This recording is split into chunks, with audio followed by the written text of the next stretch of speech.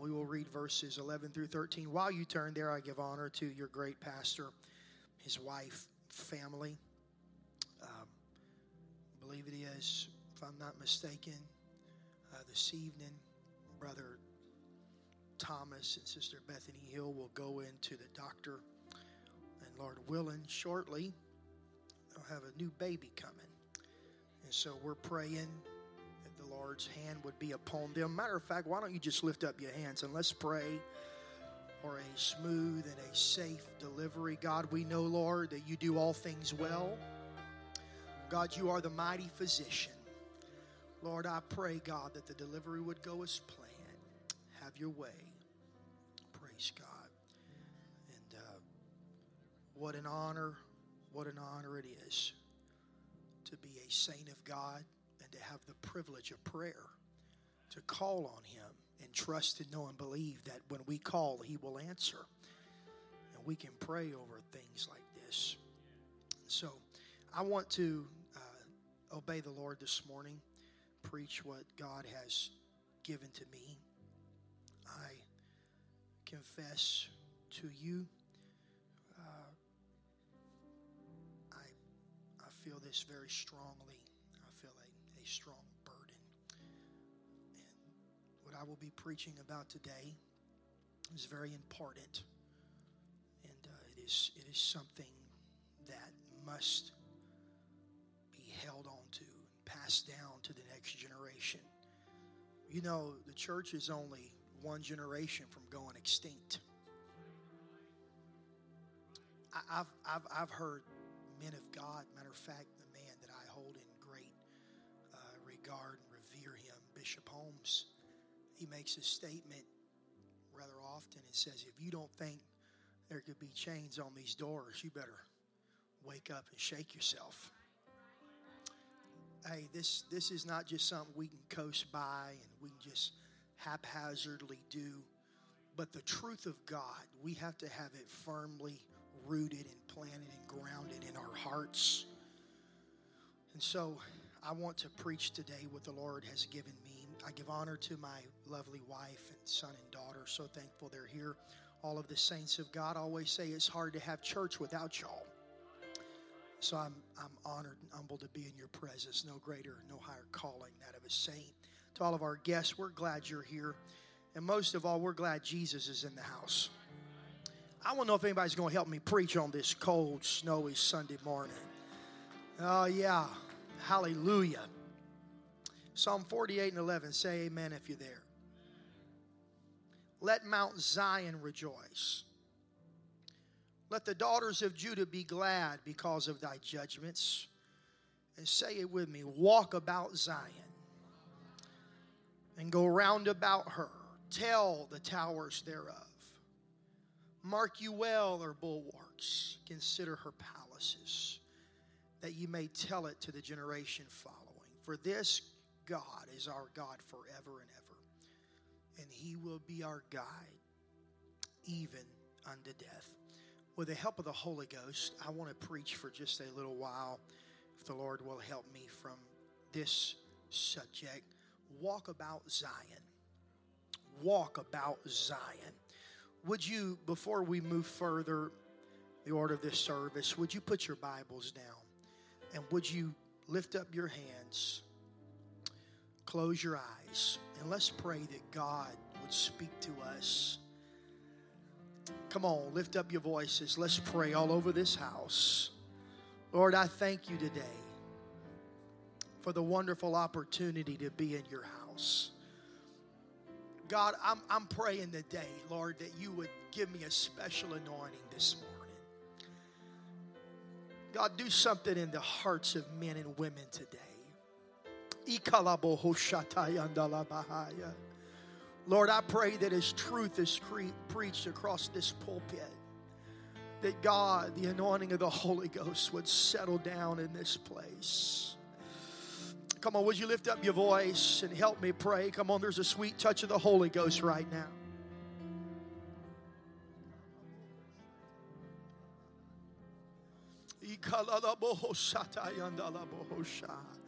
God, I thank you for the power that comes from preaching. I thank you for the power that comes from the preaching of your word. Oh, and Lord, we know that faith cometh by hearing, and hearing by that word. And so, God, I pray today that faith would be in this house. Deliverance, healing, salvation, the miraculous, the supernatural. And Lord, we'll be careful to give you all the glory, all the honor, and all the praise. And one more time before you're seated, would you just put your hands together? Come on, would you just put your hands together? Clap them like thunder. Come on, we can do a little bit better than that. Come on, would you lift up your voice while you're clapping your hands?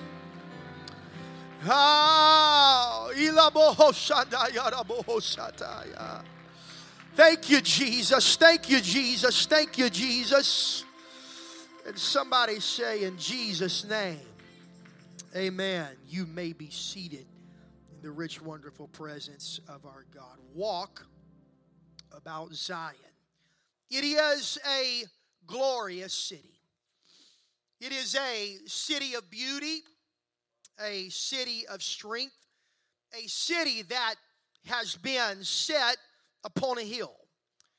Her foundation is like no other, for it is not laid with ordinary stone, but Scripture would say it is laid with a tried stone, a precious cornerstone. It is a city of justice and a city of refuge. Within her walls, righteousness reigns, and on her streets, truth stands tall. Within this wonderful city, I'm glad to tell you today that there is a river whose stream shall make glad the city of God. For salvation has been placed in her. She is a city of deliverance. She is a city of holiness. She is a city that is blessed of God. Out of this city, David said, the perfection of beauty God hath shined. It is a city chosen by God as his habitation. And today her towers yet stand. Her fortresses remain strong. And it is not because this city is without adversary. It's not because this city is immune to attack by a foreign enemy, but rather because her enemies are no match for the king seated within her walls. In her palaces, God is known as her refuge. It is the city of the living God. One poet said it on this wise: the church has all her foes defied, and laughed to scorn their rage. Even thus she shall abide, secure from age to age. Mount Zion was a name that referred to the city of Jerusalem in general, and the mountain that the temple was built upon. In Scripture, Zion refers to the church, or the dwelling place of the people of God. And today, I love this city of Zion, for it is the church of the living God. The context is a psalm. There's a triumphant song of thanksgiving after a great deliverance at Jerusalem. Some apply it to the times of Asa, when Zerah and the Ethiopians came with an army of 1,000,000 men and 300 chariots to stand against Jerusalem. Others would apply it to the times of Jehoshaphat, when the Moabites and the Ammonites and the Edomites gathered together to come against the people of Judah. There are scholars that believe that it was to be around the time written where Sennacherib and his army came against Jerusalem, based off of that, when God destroyed the people of God's foes. Psalm 48:4 says, "Lo, the kings were assembled," talking about the adversary, "and they passed by together and saw it. And so they marveled and were troubled and hasted away." And so this verse depicts the dismay that came upon the enemies of God when they drew near to the city of Zion. And as they looked upon her, fear struck their hearts, and they could only look and pass by, paralyzed by dread. And so David encourages the people to step outside and walk about Zion, or circumspectly walk around it and inspect it after that she had been attacked. It was if he said, walk about this city, blessing and praising God with thankful hearts who protected you from your enemy. He said, count the towers, tell the towers as you go along, and see if there be so much as one even wanting or the least hurt done to any of them. Mark well her bulwarks and take note of her fortified defenses. He said to consider her palaces and the strength of this beautiful city. To put this in Oklahoma vernacular, David encourages the people to observe the beauty and the strength and the safety of Zion. And so today we must walk about Zion, and I pray that God will be glorified, and I pray that our faith would be strengthened and something would be put deep inside our hearts, that we would know well of her strength and power and her ordinances, so that we may tell it to the next generation. Let me tell you what David understood. He understood that in this life, discouragement and attacks and trouble will come. But in the midst of it all, we can never forget what the writer in Hebrews said. He said that we are a part of a kingdom that cannot be shaken. We're a part of a kingdom that cannot be moved. And I feel like preaching today and reminding those of you that are a part of the church that we as the people of God are come unto Mount Zion, unto the city of the living God, the heavenly Jerusalem, to an innumerable company of angels, to the general assembly in the church of the firstborn, which are written in heaven, and to God the judge of all, and to the spirits of just men made perfect, and to Jesus, the mediator of the new covenant, to the blood of sprinkling that speaketh better things than that of Abel. I am so glad to be a part of the church today. I'm so glad to be numbered within the walls of this great city. And David said, walk about Zion and go round about her. He said, tell the towers thereof, mark you other bulwarks, consider her palaces, that you may tell it to the generation following. So this morning, we're going to take a walk about Zion. And we're gonna see what the Lord would have for us today. We're going to walk about Zion, and we're going to take note of some important things that we must pass down to the generation following us. The first thing the writer instructs us to do is to tell the towers thereof. Somebody say, tell the towers. In the ancient world, walls and defensive measures and structures, they were critical to survival. And it determined whether or not the city would survive the onslaught of being attacked. But note that before the enemy would begin the besiegement, they would have what they called a counter of towers come. And he would help plan the attack. And the counter of towers, he would walk around the city. And he would estimate the strengths and look for points of weakness. And he would study and think how that the city could be overtaken. He was, if you will, an old-fashioned engineer of sorts that would study the vulnerability of a city so that it could be exploited and conquered. And also, in a way, he would assess the strengths of that city. And it was like he was seeing how it could benefit them after they besieged it and conquered it. Just picture in your mind a wolf looking at a little lamb licking his chops. And you think about how unsettling it must have been for to be on that wall and see the counter of towers walking around with his little scribe writing things down and thinking and pondering how he's going to take the city and how he's going to overcome the walls. But David said that the counter of towers has come, and the soldiers and the chariots and the horsemen behind him, and he told the people of God to look around and count the towers, because despite what the enemy has conspired to do against Jerusalem, all the towers yet remain standing. And I'm reminded about the time when the Assyrians were going to besiege Jerusalem. Sennacherib, the king of the army, come against this holy city, and he was counting it already done. He sent Rabshakeh to stand on the wall and curse the people of God and intimidate them in their own Hebrew language. But let me tell you what the counter of towers did not account for. Amen. That within that wall, within that city, there was a king king that has never lost a battle. There was a king that cannot be defeated, that cannot be destroyed. Can I just tell you this morning that you can't stop the church? I said you can't stop the church. You can't destroy it. There are many that have tried and they all have failed.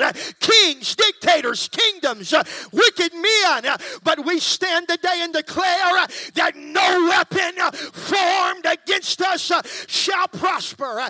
It doesn't matter the attack. It doesn't matter the weapon. It doesn't matter the method. The towers in Zion, they continue to stand. Say, praise the Lord. Paul said in 2 Corinthians 13 and 8, he said, for we can do nothing against the truth, but for the truth. There's nothing you can do against the truth.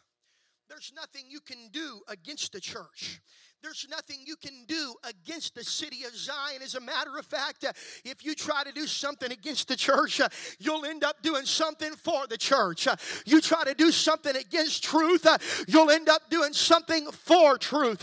Come on, that's what they thought when they put the Apostle Paul in jail. But he was writing those epistles and letters, and God was still moving. God was still working. Hey, Pharaoh tried it, but the Bible says that the more the children of Israel were afflicted, the more they grew and the more they multiplied. Let me tell you about Zion today. The church of the living God is the only fortress that the more her towers are attacked, the stronger they become. Get a little help in these monitors if you would. I thought about it last night when I was putting this together. I remember an old song we used to sing, "'Tis the old ship of Zion." It's the hope for the lost and the dying. It's a soul-saving station. It's the tower of salvation. It's the church triumphant, oh Lord, and it's built by the hand of the Lord. I'm talking about the church in the book of Revelation. It's built on the rock. It's got a firm foundation. The writer said it's been through the flood and it's been through the fire. But one of these days, the church is going to move up a little higher. He said it's been through the storm, but the wind couldn't turn it. It's been through the fire, but the fire couldn't burn it.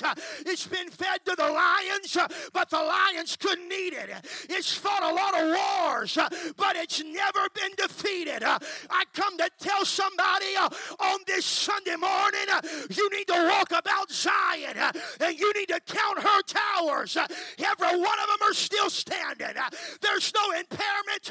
There's no harm. There's no damage. Let me tell you about the towers in Zion. It represents the preachers that are immovable and set for the defense of the truth within her walls.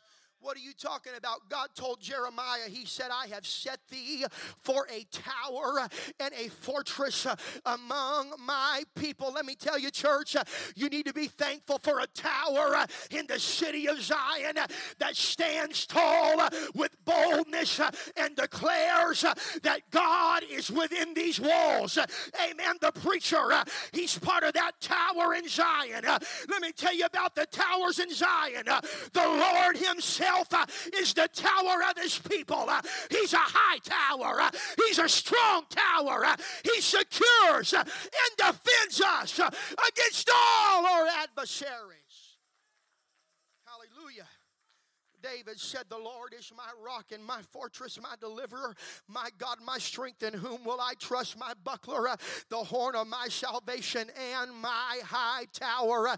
Let me tell you, with strength and confidence and faith, we can walk about Zion today, and we can count her towers, and we can rest assured that God's never failed that city. God's never going to fail his church. Amen. We are on the winning side I've read the back of the book. We win. Somebody said, I feel like I'm on the way down. If you feel like you're on the way down, take hold of the church because the church is going up. Is there anybody thankful today for those towers in Zion for a testimony? Amen. We serve a king whose train, it fills the temple. He's never lost a battle. He's never lost a war. The towers in Zion, they yet stand today.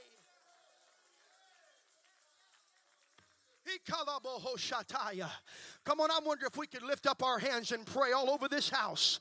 Come on, I'm asking somebody right now to get connected and plugged in. Come on, somebody needs to plug in to what God wants to do today.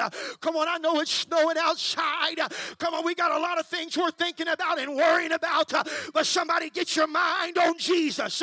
Come on, we got to have a little bit of church today. Oh yeah, those towers in Zion, the adversary tried, the adversary failed. The towers in Zion, the adversary sees.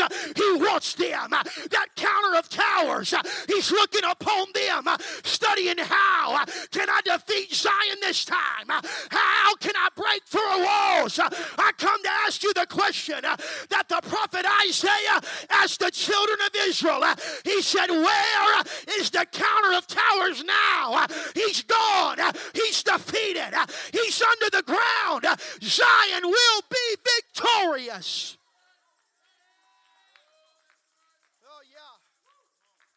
Make me work for it today. That's all right. That's all right. I feel like preaching a little bit this morning. Let me tell you what the counter of towers was doing. A few years ago, when your pastor was on his back in a hospital bed fighting for his life, he was sitting there with his little scribe writing some things down, thinking how he was going to take this church out, thinking how he was going to break through the walls. Oh, but I come to tell you that God is on Zion's side. He's a king within her walls, and there's nothing the devil can do. There's nothing that counter of towers can do. I look around here today and the towers are standing strong. I look around today, the wall has not been breached. Somebody ought to lift up your voice and you ought to thank God that the towers in Zion, they're still standing tall.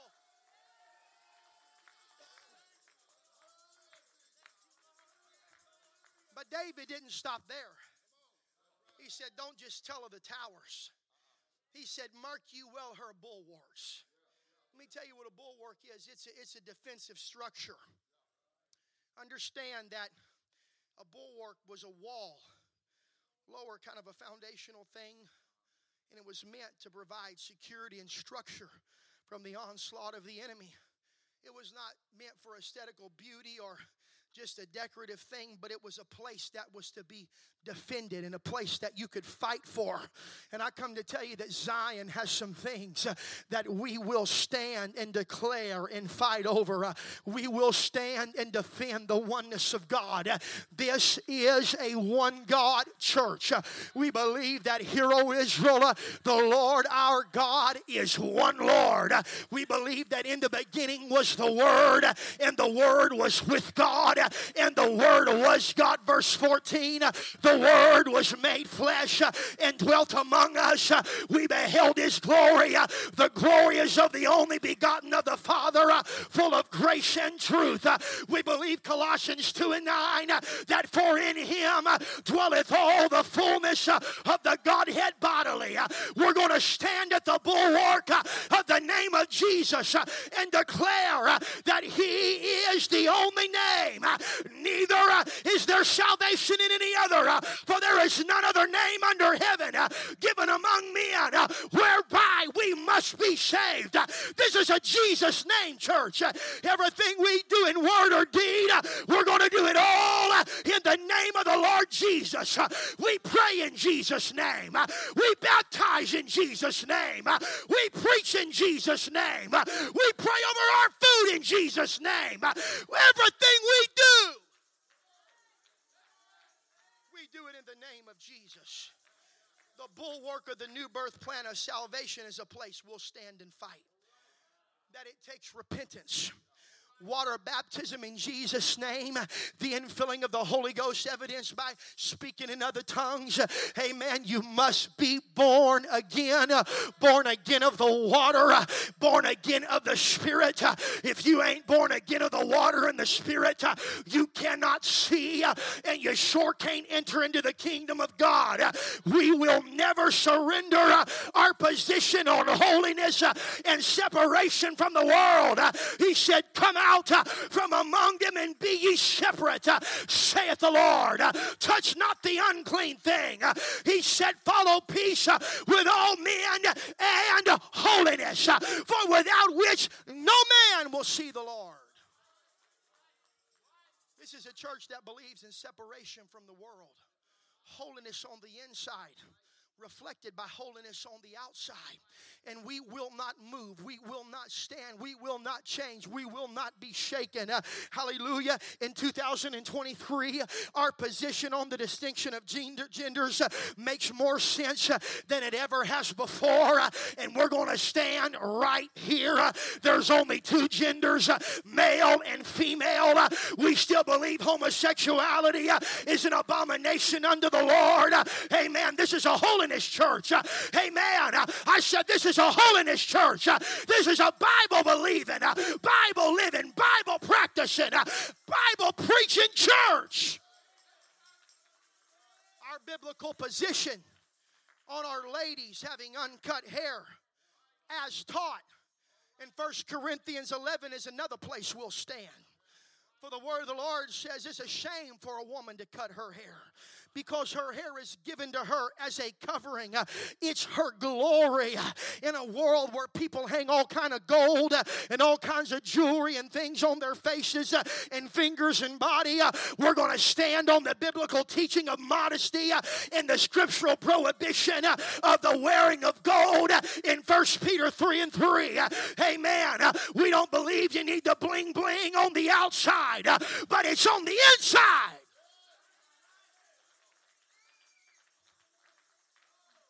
When God's people delivered them out of Egypt, they received jewelry and silver and gold.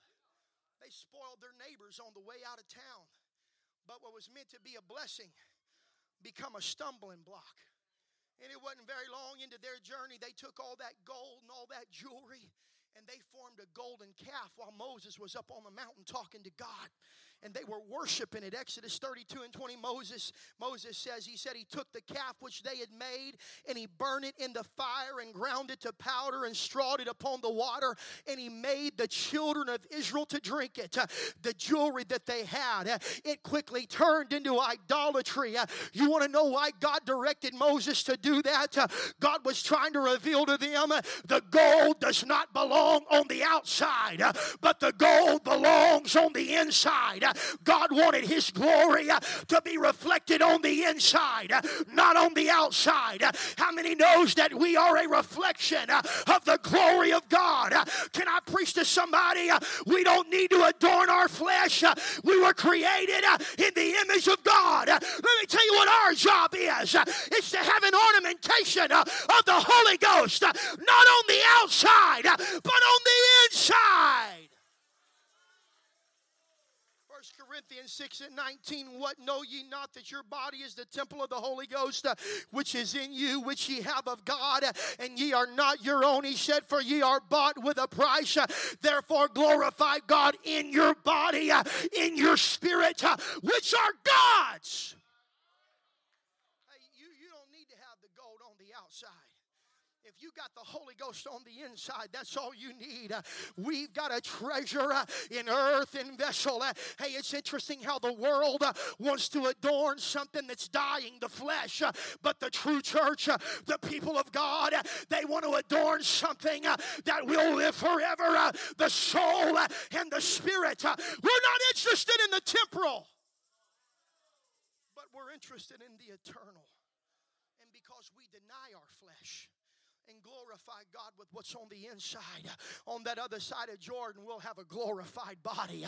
Is there anybody thankful that in Zion we've got some bulwarks, we've got some stances, amen, we've got some lines, we've got some positions, amen, and the orders have not changed. Is there anybody in this house that would lift up your hands right now, lift up your voice, and purpose within your heart, God, help me to remember again the positions of our bulwarks and defenses. We got to stand. The world may not like it, but we don't care what the world likes. The devil certainly don't like it, and we certainly don't care what the devil likes, because we're Zion. David also admonishes us to consider her palaces. Notice today that we're not instructed to consider her shacks, but her palaces. And today we need to remember the blessings of God. Our lifestyle is not one of impoverished misery, but I'm looking at people today that are living in the favor and the goodness of God. And is there anybody that just wave your hand and testify there's no greater life? There's no greater fulfillment. There's no greater joy. Saints of God, any way you look at it, this apostolic palace life, amen, it's a palace. Hallelujah. It's a life of blessing and favor and peace. And when I consider her palaces and I think about the goodness of God, let me tell you something, there's nothing that could cause me to leave the safety of Zion. I'm not leaving its provision and its security. What a blessing and honor it is to live within the walls of this wonderful city. And finally, I'm getting close to my runway here, folks. David, he gives us a final purpose for walking about Zion. He said, so that we might tell it to the following generation. We have a great debt that we owe the past generations before us. And we who have been given, we have a responsibility to teach and transmit it to the next generation. The prophet Isaiah said, therefore, thus saith the Lord God, behold, I lay in Zion for a foundation, a stone, a tried stone, a precious cornerstone, a sure foundation. He that believeth shall make haste. And so today, the strength of Zion lies in the fact that its foundation is Jesus Christ. He is that tried and precious cornerstone. And we who know him, we who know the power and the majesty of his church and the truth, we have to pass it down to the next generation. I want you to lean in and listen close. 40 years of wandering in the wilderness. People of God have at long last entered into that promised land. And just like God parted the Red Sea for Moses, he parts the Jordan River for Joshua. Hear me today, both of them took a miracle. The River Jordan was at a flood stage. The water was too swift for them to cross.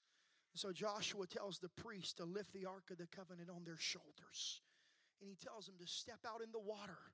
And the moment their feet touched that swirling, muddy water, the river stopped flowing. And the ground dried up beneath their feet. And the whole nation passed in front of the priest and the ark, crossing on dry ground into the promised land. What a mighty miracle of God. But let me tell you what Joshua had a revelation of. He knew that even mighty miracles and truth could be forgotten if somebody don't remember them. And so he instructed 12 men, one from each tribe of Israel, to take a large stone from the middle of that riverbed, and where the priest stood firm, where the preacher took a stand. Each man was to take that large stone, carry it on their shoulders to the place where the people of God would camp that night. It ended up being in Gilgal, and it was at Gilgal where Joshua had them to build a monument or a memorial from those 12 stones. That would be a reminder for future generations. Joshua knew that there would be children one day that would look upon those stones, children that had not been there when God parted the Red Sea for Moses, children that had not been there where God parted the Jordan River for Joshua and his people, and they would ask, what is this all about, Daddy? What is this all about, Mama? He said, what meaneth these stones? Joshua recognized his generation had seen the mighty works of God, but this was a man looking into the future, thinking about the legacy of faith that he would pass down to the next generation. Help us today, God. What a weight. I want to preach. We've got a sacred responsibility to take the truth of God and pass it down to the next generation. One's translation in Psalms 102 and 18 says, let this be written for a future generation, that a people not yet created may praise the Lord. We're only one generation away from closing. If we don't pass down this truth and this doctrine and this faith to the next generation, if we do that, we have failed our most important task. I want to tell you today, elders, don't ever stop telling the stories of what you've seen God do. Tell them over and over and over again. And when you've told them, just tell them over and over and over again. David had a revelation. Come on, I want you to catch this today. The same man that wrote our text, Walk About Zion, he penned these words. He said, now also when I am old and gray-headed, oh God, forsake me not until I have showed thy strength unto this generation. And thy power to everyone that is come. I come to tell you, I thank God for my apostolic heritage. Brother Dykes, I was praying yesterday, and my mind was racing with stories of miracles that I've heard. My mom and daddy and my grandma tell. It's been passed down to me. The healings, the blessings, the prayers that God's answered, the ways that God has made, the promises that God's fulfilled. I want to preach to this church. We need to hear, Sister Dykes, about how God made a highway through that Red Sea and drowned Pharaoh and his horsemen. We need to hear about when the Jordan River, it was too much to cross, and the children couldn't get through, and the animals couldn't get through. How those men of God, they stooped down and they got a hold of the Ark of the Covenant and they hoisted it upon their shoulders. And when they stepped in the water, it dried up, and God's people marched through on dry ground. We need to hear about it. I said, we need to hear about it. Musicians, come. I remember my great-grandmother, my granny. She was the matriarch of our family, responsible for 4 or 5 generations now being in truth. And she lived in Rocky Ford, Oklahoma. Y'all couldn't find it. It was off of a gravel road, no paved roads. You'd get lost if you tried to get there. I don't know if anybody's ever heard of that. But Brother Harold Ridenauer went there to this city, and he started a church. They started knocking on doors, and they invited my great-grandmother, Ruby Horton's children to church, which would be my grandma and my aunt and my Uncle Truman. And she allowed her 2 daughters to go, and she would not come herself. But during the course of this time coming, my aunt and my grandmother got the Holy Ghost, still in church today, praise God. Thank the Lord for somebody with a burden to go knock on a door. We need people that'll do that. But long story short, it wasn't very long until my granny decided to come to church, and she got the Holy Ghost and got baptized in Jesus' name. God delivered her of a cigarette addiction for over 40 years. She'd been smoking since she was a little girl. Her mom and daddy, they thought it was funny to give this little girl cigarettes, and she had a cigarette addiction that she could not break. But she broke it when she got in church. Somebody asked her, how do you quit smoking cigarettes cold turkey after 40 years? She said, well, it's simple. You just got to want to quit more. You want to keep doing it. Hey, God will deliver you, but deliverance has to be maintained. So she was a new convert. And during this time, she was learning about truth and faith. And she heard her pastor preach about how that if we lay hands on the sick, they would recover and pray the prayer of faith. And just so happened, she went to the doctor and they were checking her out. And there was discomfort. And they found a tumor in her uterus the size of a grapefruit. This was 60 years ago. Medicine was not the way it is today. And to her, it was a death sentence. Dr. Madeira told her, he said, Ruby, Mrs. Horton, go home, set your house in order. You're going to die. Tumor's inoperable. Well, she went home. she started going to church. And every service, Sunday morning, Sunday night, Wednesday night, when the pastor would call for the sick to come, she would come and she would have her preacher lay hands on her and anoint her with oil and pray. This went on for several months. I can hear her telling me today. She told it to me many times. She's since gone on to be with the Lord. And she said it got to where people kind of knew what was going on. And she said, I knew people were looking at me. And she said, but I had to have a miracle. There was one Sunday morning she come. She said it wasn't a breakthrough service, wasn't one of them blowouts or anything like that. But she said just a normal Sunday morning service. And once again, the pastor called. If there was any sick among you, let him call for the elders of the church. We'll lay hands on them, pray the prayer of faith, and God can save the sick. And she said this Sunday morning, I went down to the front and I closed my hand and I lifted up my eyes.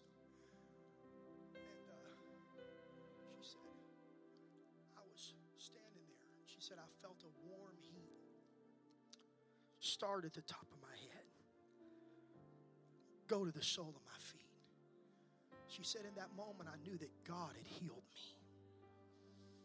And she went home and she told my great-grandfather, he wasn't the church man. He wasn't somebody that believed in any of this. And she said, honey, you got to take me to Tahlequah. You got to take me to the doctor. God's done a miracle for me. And This is where I come from. They didn't even have a vehicle. They traveled by wagon. And so she kept on until he gave her 35 cents. And she got in touch with a man by the name of Fred Rogers, who took her to Tahlequah to Dr. Madeira. And when she got there, she told the doctor what had happened. And he said, well, we'll take an x-ray and we'll see. But I don't want you to get your hopes up. And the story ends with this. The doctor come back in there shaking his head. And he said, Ruby, I don't know what to tell you. The tumor was there and now it's gone.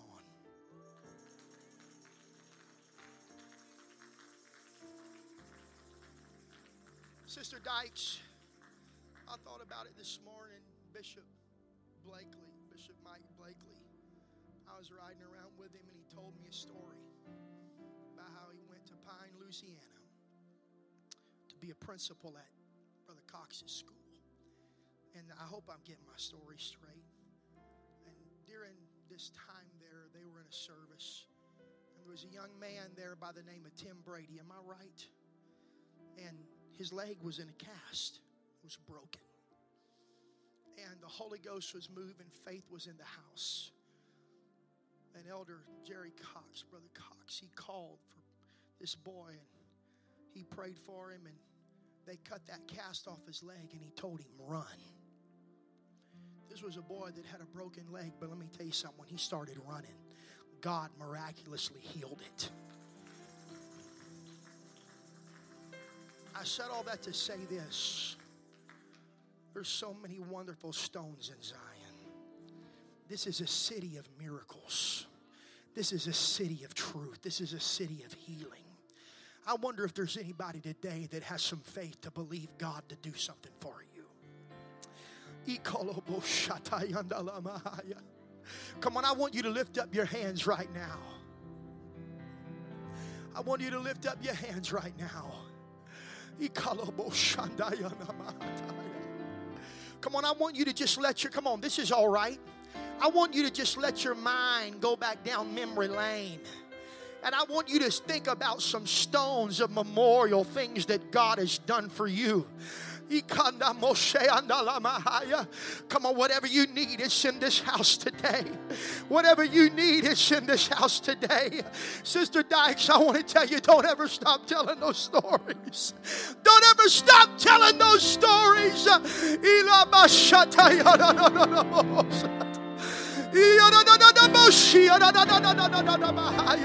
Come on, will somebody just make your way to the front of this building? Come on, there's needs all over this house. Come on, the Bible says in Psalm 48 that Zion is beautiful for situation. Come on, if you got a situation, the church is a beautiful place to be. Come on, we've got stones of testimony. We've got memorials, things that God has done for us. We got to tell them to the next generation. But let me tell you, we need to hear those stories, Brother Dykes, because that gives us the faith to believe God for stories of our own.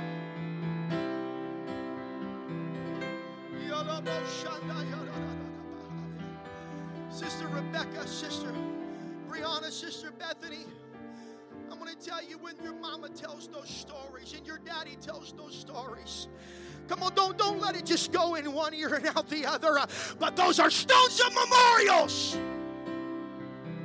When your pastor gets up and preaches, hey, listen to me. Everywhere I go, people, they know I'm connected with Brother Dykes. This man's like a second father to me. People know of my love for him. And everywhere I go, I can't tell you the people I've met that have got the Holy Ghost under his ministry. I can't tell you the miracles I've heard of, and the men and the women, come on, that have families in truth today, and preachers and all sorts of, come on, blessed people, come on, that are a product of your pastor and his wife's ministry. Let me tell you something, when they open up their mouth and they begin to tell of the stones of memorial, come on, I want you to latch hold to them.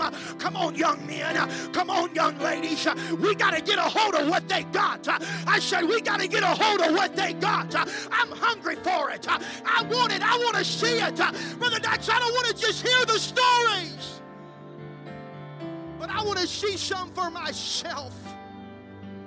But I just come to tell you that there's moments in services like this where we got to step out of the walls and we got to walk around Zion and we got to counter towers.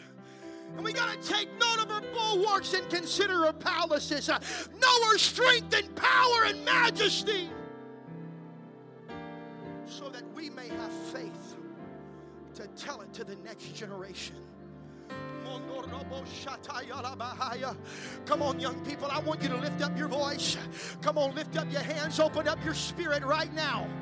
Come on, open up your spirit right now. Come on, God desires that something be passed down today. Come on, men of God.